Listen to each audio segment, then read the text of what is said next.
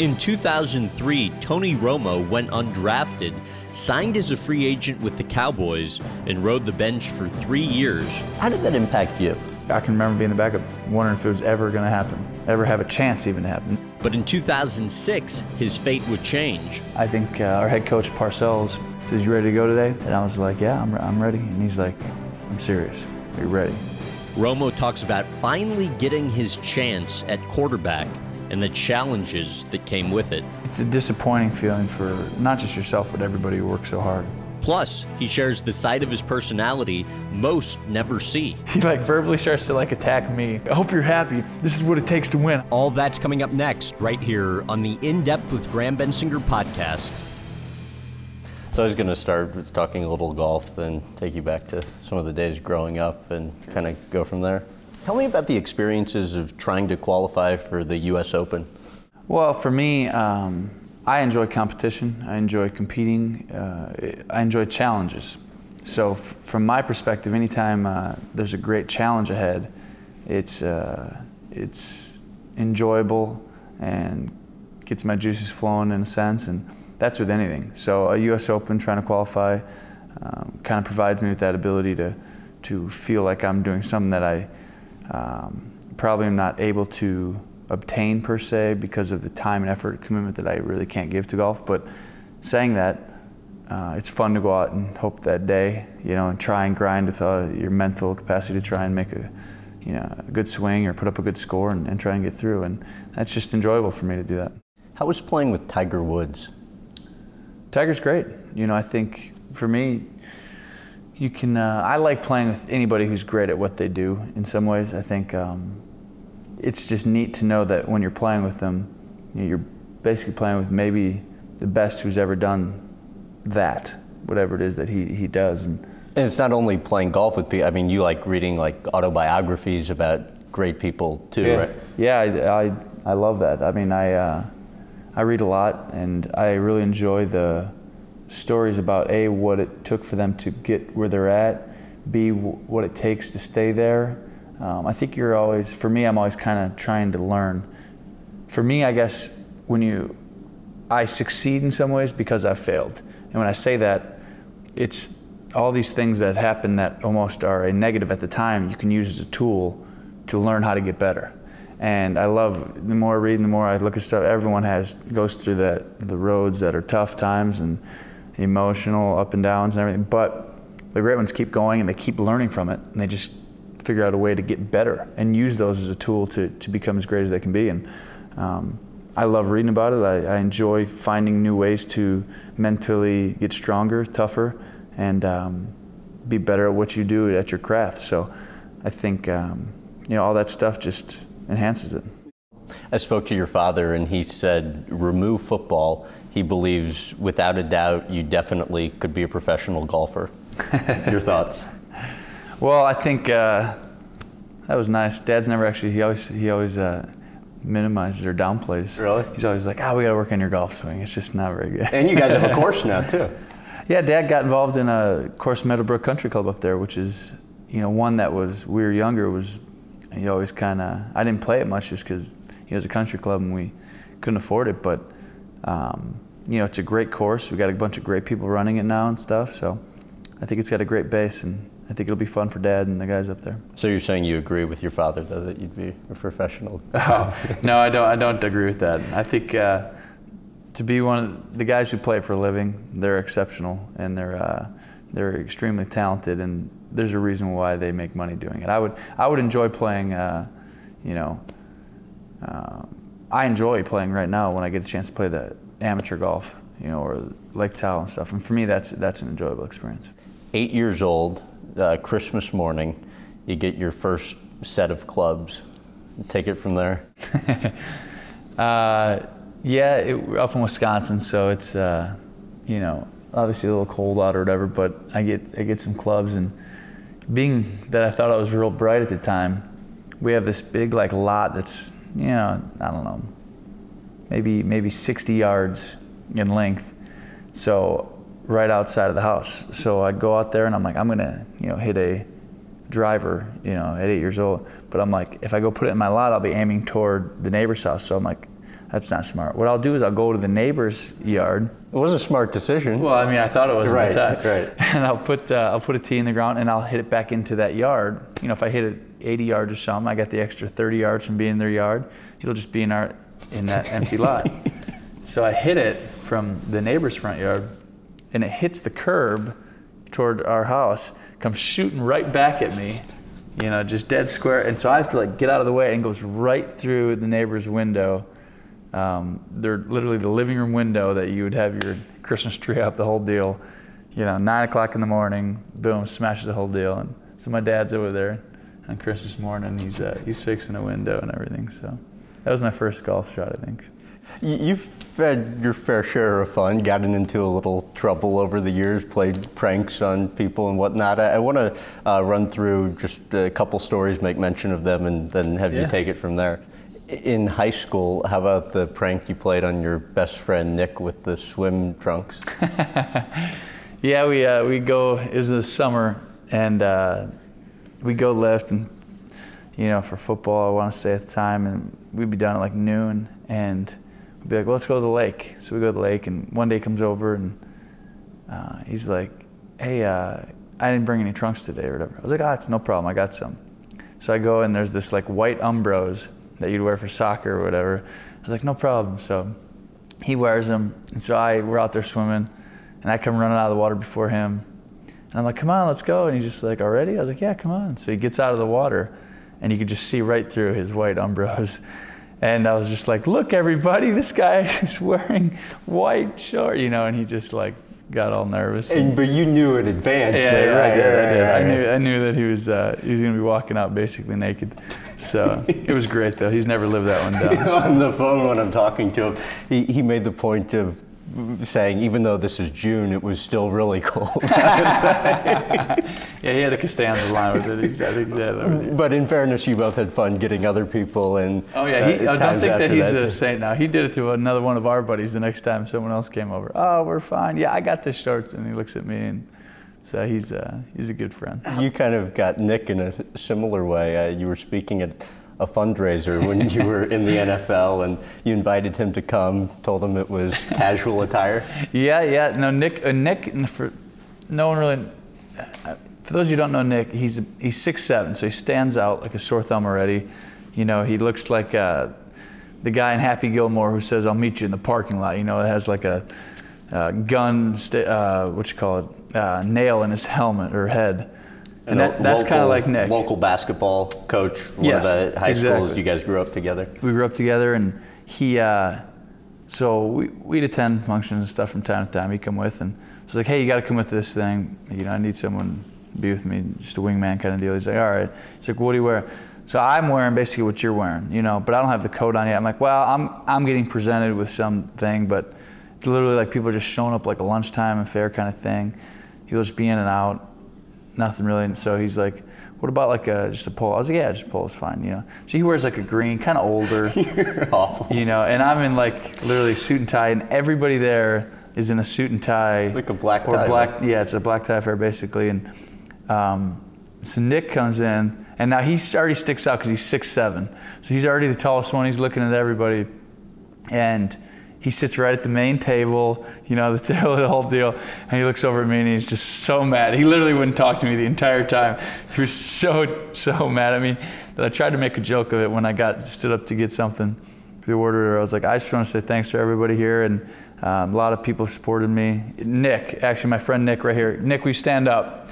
You know, you've been a real big supporter over the time. And he's just sticking out. He's even more mad now that I did that. Were there like a couple thousand people? Oh yeah, there was a lot. You know, it's one of those things where people pay $1,000 to attend and the whole deal. And Nick shows up and he's got his jeans and sandals and his little green polo, you know, with a little collar on it and everything. So that was probably the best joke I've played on him, actually. How about Mike from Milwaukee with the NCAA tournament bracket? Yeah, I think in, I don't even know, 8th grade maybe, probably freshman year or something. We had an NCAA tournament deal, and I remember we got like 5 or 10 of us in it, and everyone puts in like $20. And there's updated, you know, scoring that basically everyone gets a copy of each person's deal. Well, Nick was winning, so he thought he was winning the pool. But I'd already spent the money that Nick had given me at the time. So I was like, well, Nick can't win. I don't know what happens here, but Nick definitely can't win. So I was like, he was like, hey, I'm winning. We're into the Final Four. And I'm like, well, actually, Mike, we live in Burlington. I'm like, Mike from Milwaukee's winning. And he's like, who's Mike from Milwaukee? We don't have cars. We haven't gone more than 10 minutes away from Burlington. This place is 45 minutes. It's like, oh, he's a buddy of one of the other guys who's a friend of a friend or something. And he's just like, what? How many points ahead is he? He was naive enough to believe it at the time.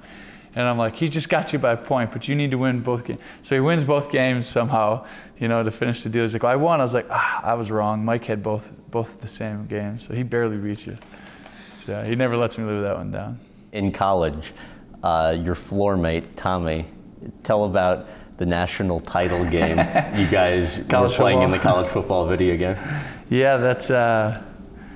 we would always have, Tom and me got real close because we were both very competitive individuals and we enjoyed winning, but we'd always end up somehow meeting in the national championship game for like PlayStation. We'd play seasons. Everyone would have to come over to his apartment and play their game against the computer. And if you won and you were 11-0, you went to the national title game. And so if there's 4 or 5 of us. He was beating you up pretty good before this, right? Before this season. Before that one, yeah. The first time, I'd never even played it before. So Tom won like 50 straight games. And he was great at the game. Button pushing was really fast, could change and get the whole deal. Slide the line, all this crazy stuff that was exotic at the time. And I can remember finally, I didn't have to play him in the regular season though, so I made the national championship game and I was Wisconsin. So I remember getting ready, and it's like the next day we were gonna have, and it was silly because we'd have 6 or 7 people who would come in, everyone who's in the league would come and watch the guy who was making a run at the national championship. So some guy would send out emails and be like, tomorrow in the big game, blah, blah, blah, is favored. And I look back, What else do you do in college? That's exactly. And I love telling this story. I hope Tom sees this. But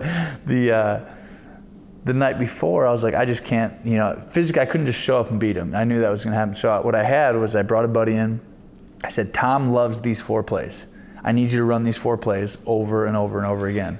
And I just went through and I figured out which defense versus what formation gave me the best chance to slow down each play. How long did you spend doing this? Oh, probably all night. I mean, if we were playing at 1 o'clock in the afternoon the next day, I probably started this process at 9 and went to bed at 4 or 5.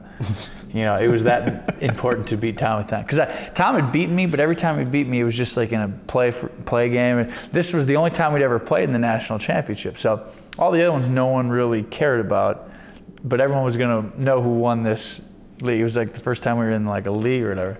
So I did that, and then I also know what defense, and the defense was the hard part because he really did a great job of. It sounds so ridiculous. It was really incredible. So I scripted the plays. I ended up coming up with idea, okay, on 1st and 10, almost like they do, now in the NFL, but at the time that was silly. I'd be like, here are the 3 plays I can run versus him versus what he runs on 1st and 10. And 2nd and medium, 2nd and 7 to 10, here's what I would do. 3rd and long, I'm not going to take any chances, blah, blah, blah. So the game starts. Tom's late by 5 minutes, but he's cocky, he's the big winner, blah, blah, blah. And he shows up, and we start playing, and all of a sudden his first play, he's used to just bam, bam, bam, bam, touchdown, run, that. All of a sudden, he has to punt. Now he hasn't punted well, but he punts, boom. I go in, score 4 plays later, and he gets fired up now. Then the next series, bam, same thing happens again, and now he's yelling at the game, like the game is doing something crazy wrong. Did he see your notebook of stuff, or then he saw my notebook, okay. Yeah, about halfway through, and then he's like. He verbally starts to attack me to make himself feel better. He'd be like, I hope you're happy. This is what it takes to win, huh? You had to physically go, you're not the better player. See, you have to take so much time, blah, blah, blah. And I was just, by the end of it, he quits in the middle of the 3rd quarter, throws his controller. Me and the other guys just started laughing you don't want to laugh while he's in there, but as soon as he leaves, everyone just busts up. And ever since then, we had a great rivalry in the game, but I've never probably taken quite so much time or effort into one specific video game, I can tell you. Probably a good But it was definitely the one that lives on. Did you win anything for that, or just the warm feeling of self-satisfaction? Yeah, I won my ego got a boost, and more importantly, the self-confidence just went up a whole nother level. I mean, from that point on, I was tough to beat. So December '95, a Burlington high school boys basketball team is getting ready to head out on a road trip to East Troy. You play for the Burlington team. What do you recall? Well, I think if I remember, my dad's late to drive me to the high school to take the team bus to go play basketball. And, you know, at that age, it's everything. I mean, missing a game would be like devastating. So I just get on a bike, and I mean, it's snowing, and it's like 5 miles or something. But in that snow or whatever, it's a little trek. And it's below zero, too. Yeah. I mean, it's 0 degrees out and everything. But I get on my bike and start riding to the high school, and you know, I'm late. I can't get there in time. My dad ends up picking me up just because I couldn't get to the high school in time before the bus left. So the bus leaves, and then he takes me to the game. And coach was nice enough to see the effort I put in to try and get to the bus, so he let me play that night. But, right. I mean, there's snow on the ground. It's like well below zero, and yeah, it was. There was kind of a rule that you had to ride the bus though to get and play in the game, I think. But I think you overlooked that one. Why did you love basketball so much more than all the other sports at the time? I started playing basketball when I was really young, and I just had a passion. If you gave me a ball, and I would go shovel a spot in the driveway, and I'd be out there for 3 hours in the winter just because it was enjoyable. I was passionate about doing it. I don't know why. I just really enjoyed it, and I didn't need much else, you know, at the time, and to make me enjoy hours, you know, upon end. And I think it was a combination of me really enjoying being able to do it by myself. You just need a ball and a hoop. You don't need anybody else. A lot of other sports, you need other people, I think, sometimes to get better. And I think I took to that when I was a young age. And I really, all the way up until really late in my high school career, thought I was still going to play basketball in college. You know, even when I was getting recruited for football, even right before, I would say a couple months before I signed to play football in college, I still thought I was probably playing basketball. It was crazy. We were talking about it briefly before the interview. I think your senior season in high school, you averaged like 24 points, 9 rebounds, 6 assists. You and the NBA's Caron Butler were co-players of the year in the conference at one season. So why then ultimately do you decide to pursue football instead? Well, I like to be, I'm very realistic with myself upon why, and it's helped me to improve each year at football, in college to the NFL.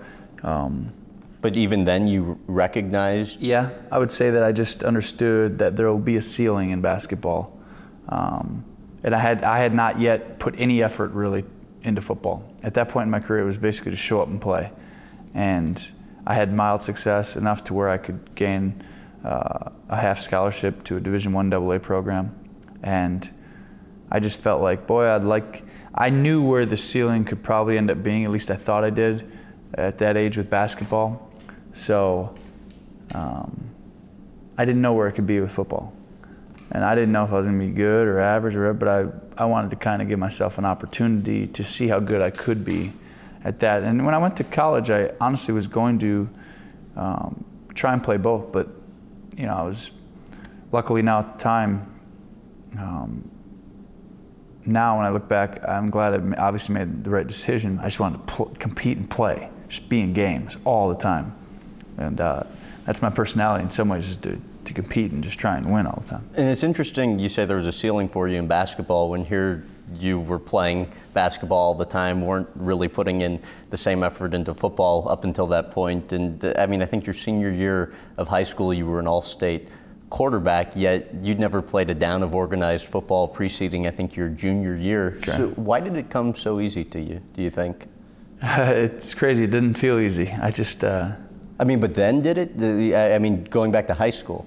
No, I mean, I had some pretty good players around me, you know, in high school too. I had a couple good receivers that really, you know, were guys who could go up and get the ball in traffic and stuff, and some good coaches who allowed me to move around as a quarterback and stuff like that. If I'd have been in a different system or a different place, it would have been a little bit more difficult. But I just think football, my instincts kind of took over, you know, and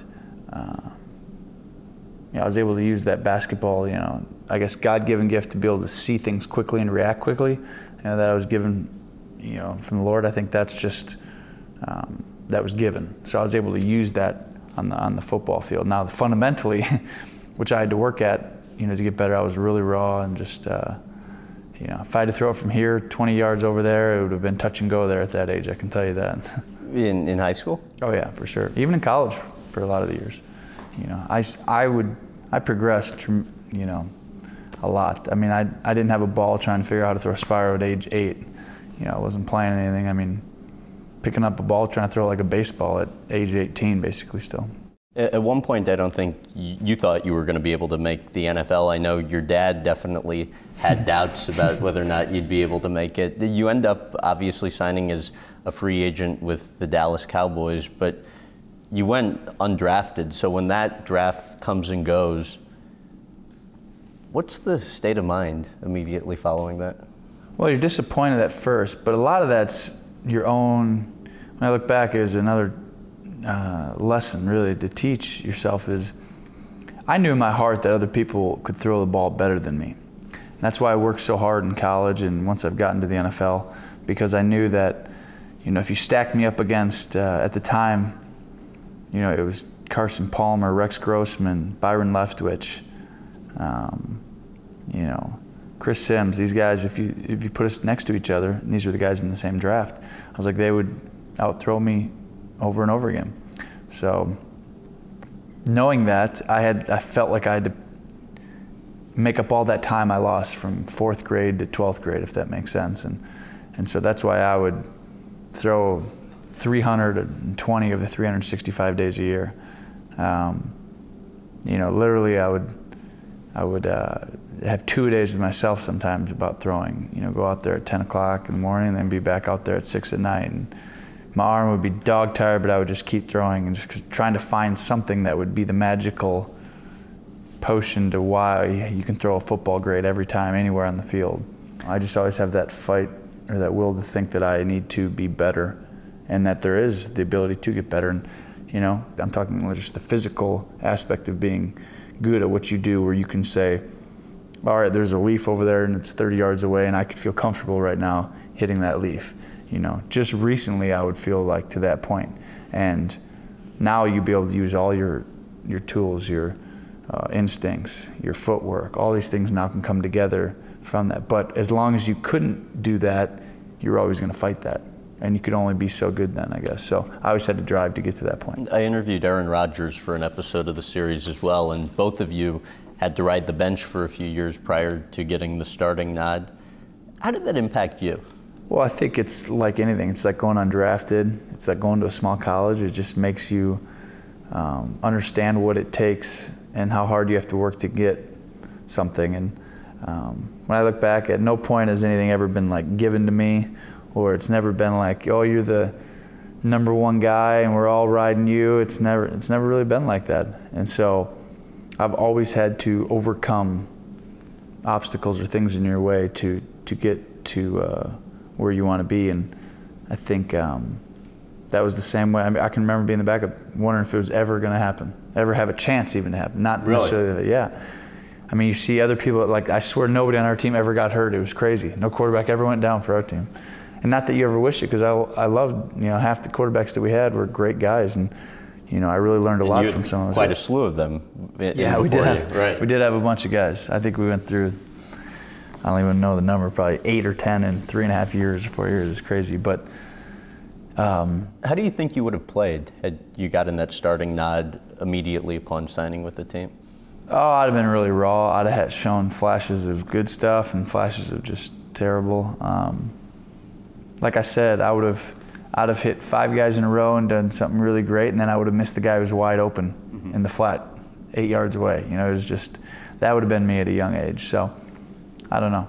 So by the time you did get the starting nod, you're in your 4th year with the Cowboys. You were the 9th starting quarterback since Troy Aikman retired in 2000. It's Monday, October the 23rd, 2006, Monday Night Football game against the Giants, Texas Stadium, halftime. Your quarterback's coach, Chris Palmer, comes in and says, Romo, you're in.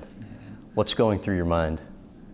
Well, actually, I have to take it back to that morning when I'm heading to the stadium. I think our head coach, Parcells, says, "You ready to go today?" And he would say it on the walk out a lot of the time from the hotel. And I was like, "Yeah, I'm ready." And he's like, "I'm serious. Are you ready?" And that was different. That was the first inclination, like, whoa, you know.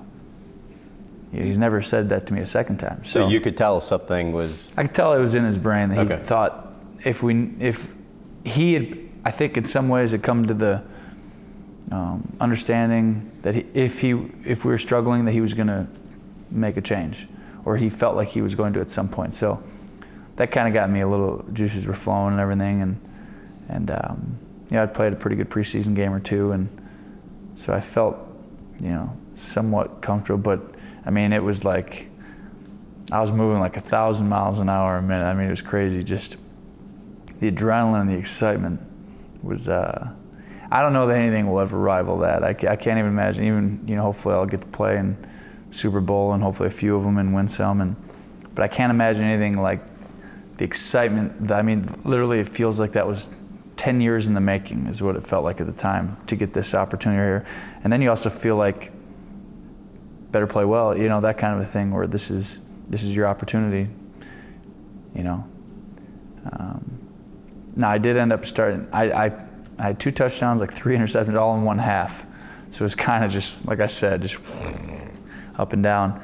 But Parcells then comes in and decides to start me for the next week, which was up in the air for a couple of days there. And you go from a Monday night football game to a Sunday night football game. Yeah, exactly right. Same exposure. And I remember now going in to it being like, okay, you get the whole week, the whole thing. But right before the game, I got pretty calm because I was like, either I'm good enough to do this or I'm not. And if I'm just not good enough to play quarterback at this level and be good, then, I worked as hard as I possibly could, to be in this position. I don't know. I literally at the time I was like, I'm not sure how good I am. I kind of wanted to find out like everybody else. I'd never really had the opportunity to try. So I was anxious to kind of see. But then we ended up going out there and beating Carolina pretty good in that game, and I played all right and felt pretty comfortable. And there was just a calmness about it, that made me feel very at ease. That all the time and effort and work and everything, it kind of built to this crescendo in some ways at that point in my career. And it was a great feeling. It really was. That 2007 playoff loss to the Seahawks, you at the time were holding the ball for the field goal kicker because you were a backup prior to that. And Cowboys just needed the field goal with the time ticking down to essentially win the game, and you end up botching it. After the game, you had tears in your eyes. You said you don't remember ever feeling so low. What was that feeling? It's a disappointing feeling for not just yourself, but everybody who works so hard. I was disappointed that I let down all the guys in the team, the coach, and that you were in a position to help your team win and you didn't do it. And in some ways it taught me a lesson. I was dedicating so much to playing quarterback. It's obviously an important part of the game, and I just needed to do more in that perspective. So you can't skate on the little things, and it's just another teaching tool that you can use in other areas. Now, in fairness, absent you, the Cowboys would have never been in that place to begin with. 2 weeks after that game, I understand you basically were laying around on the couch. Why do so? Well, it's just hard when the season ends. It really, at the end of every season, it kind of feels like that. But were you kind of wallowing in self-pity?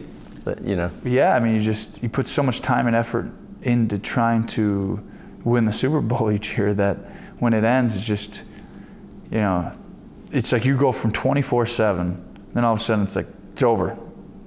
Now you have nothing. There's nothing planned, there's nothing going on, there's nothing. And you're just like, all you have is you with your thoughts about what you could have done different to help the team win and move on. And so those are always the week or two after a season ends is very difficult just from that perspective. And then you got to get back into that mode of, okay, how do I get better? How do I improve as a quarterback and as a player to help this team? So we go further next year.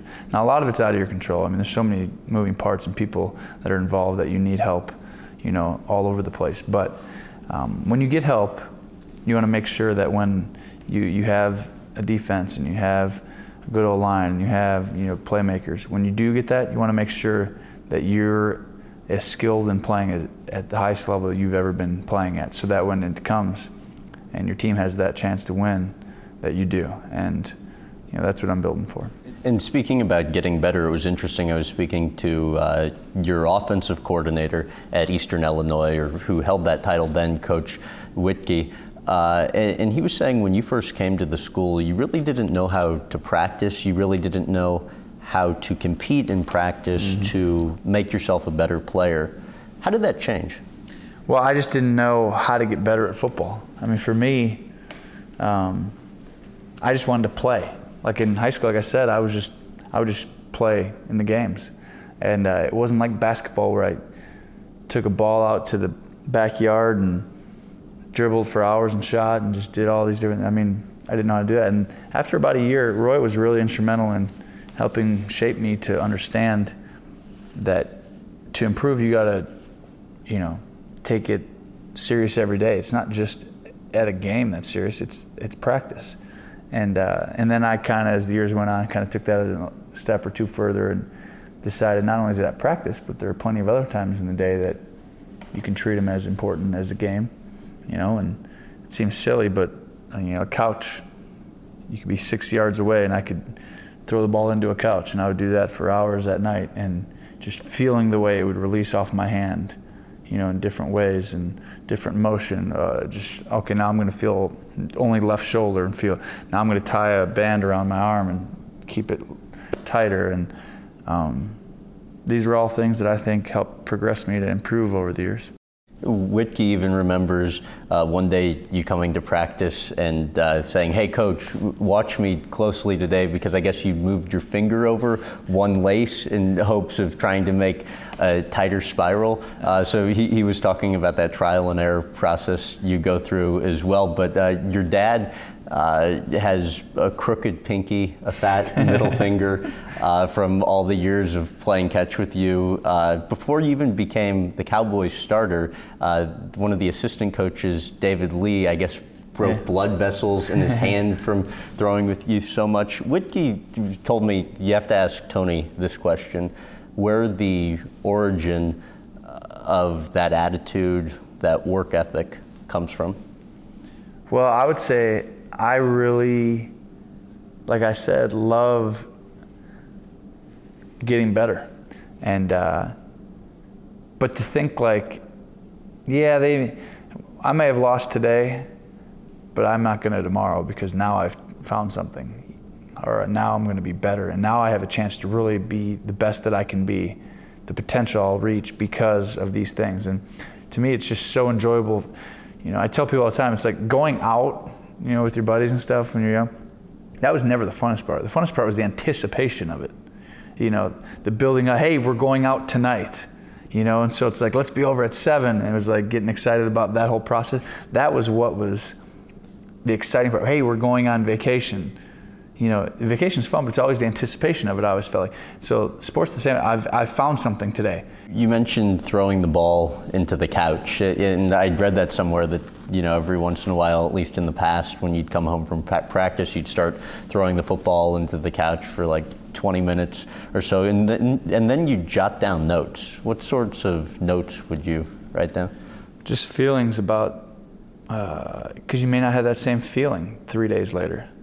And you'd want to be able to get back, what was I feeling at that moment to make me feel that way, that it came off the right way. And I just want to be able to get right back into that mode. And these were all more, in some ways when I was younger, the progression, because I was so raw at throwing a football. I wanted to mention a few things that people said about you. Your high school, and this is just speaking to kind of your mentality, your high school football coach says you were so good at, quote, thinking on the move and making adjustments that you just couldn't coach. Your college football coach basically decided you were the right person for his team after coming to a basketball game that you were playing in, and saying what really stuck out to you to him was your vision, and maybe your best friend summed it up best, and I'm kind of paraphrasing here, but he said, you're not fast, you can't jump, you aren't overpowering, it's just your instincts. What does that mean? I just think been given that gift to be able to recognize angles. I've been able to understand where people are. I could kind of see if you're starting to move in a certain direction, I can look away and process in 2 seconds where you'll be at, I guess you could say. Sometimes it gets you in trouble because in football, I can do all that, but I can't block somebody on the right side. So all of a sudden now he gets back, and so now it's a surprise. Now you have to, at that moment, process all that information and know where is it. So you try and do too much because you rely on that, if that makes sense. So you almost get the feeling of you can know exactly where everyone's at and do all these things. And so I have to throttle that back sometimes, but it's allowed me to get, when I was really raw, it allowed me to kind of have some ability at the playing the position. I really appreciate Thanks a lot, making the time. Absolutely. Thank you for coming. Thanks for listening to my interview with Tony Romo. You can also find us on Facebook, Instagram, and Twitter at Graham Bensinger, and visit grahambensinger.com for TV times in your area. Also, don't forget to check out our YouTube channel at youtube.com/Graham Bensinger for hours of extra content. If you enjoyed this episode, please give us a rating and review on iTunes or wherever else you listen. This has been the In Depth with Graham Bensinger podcast.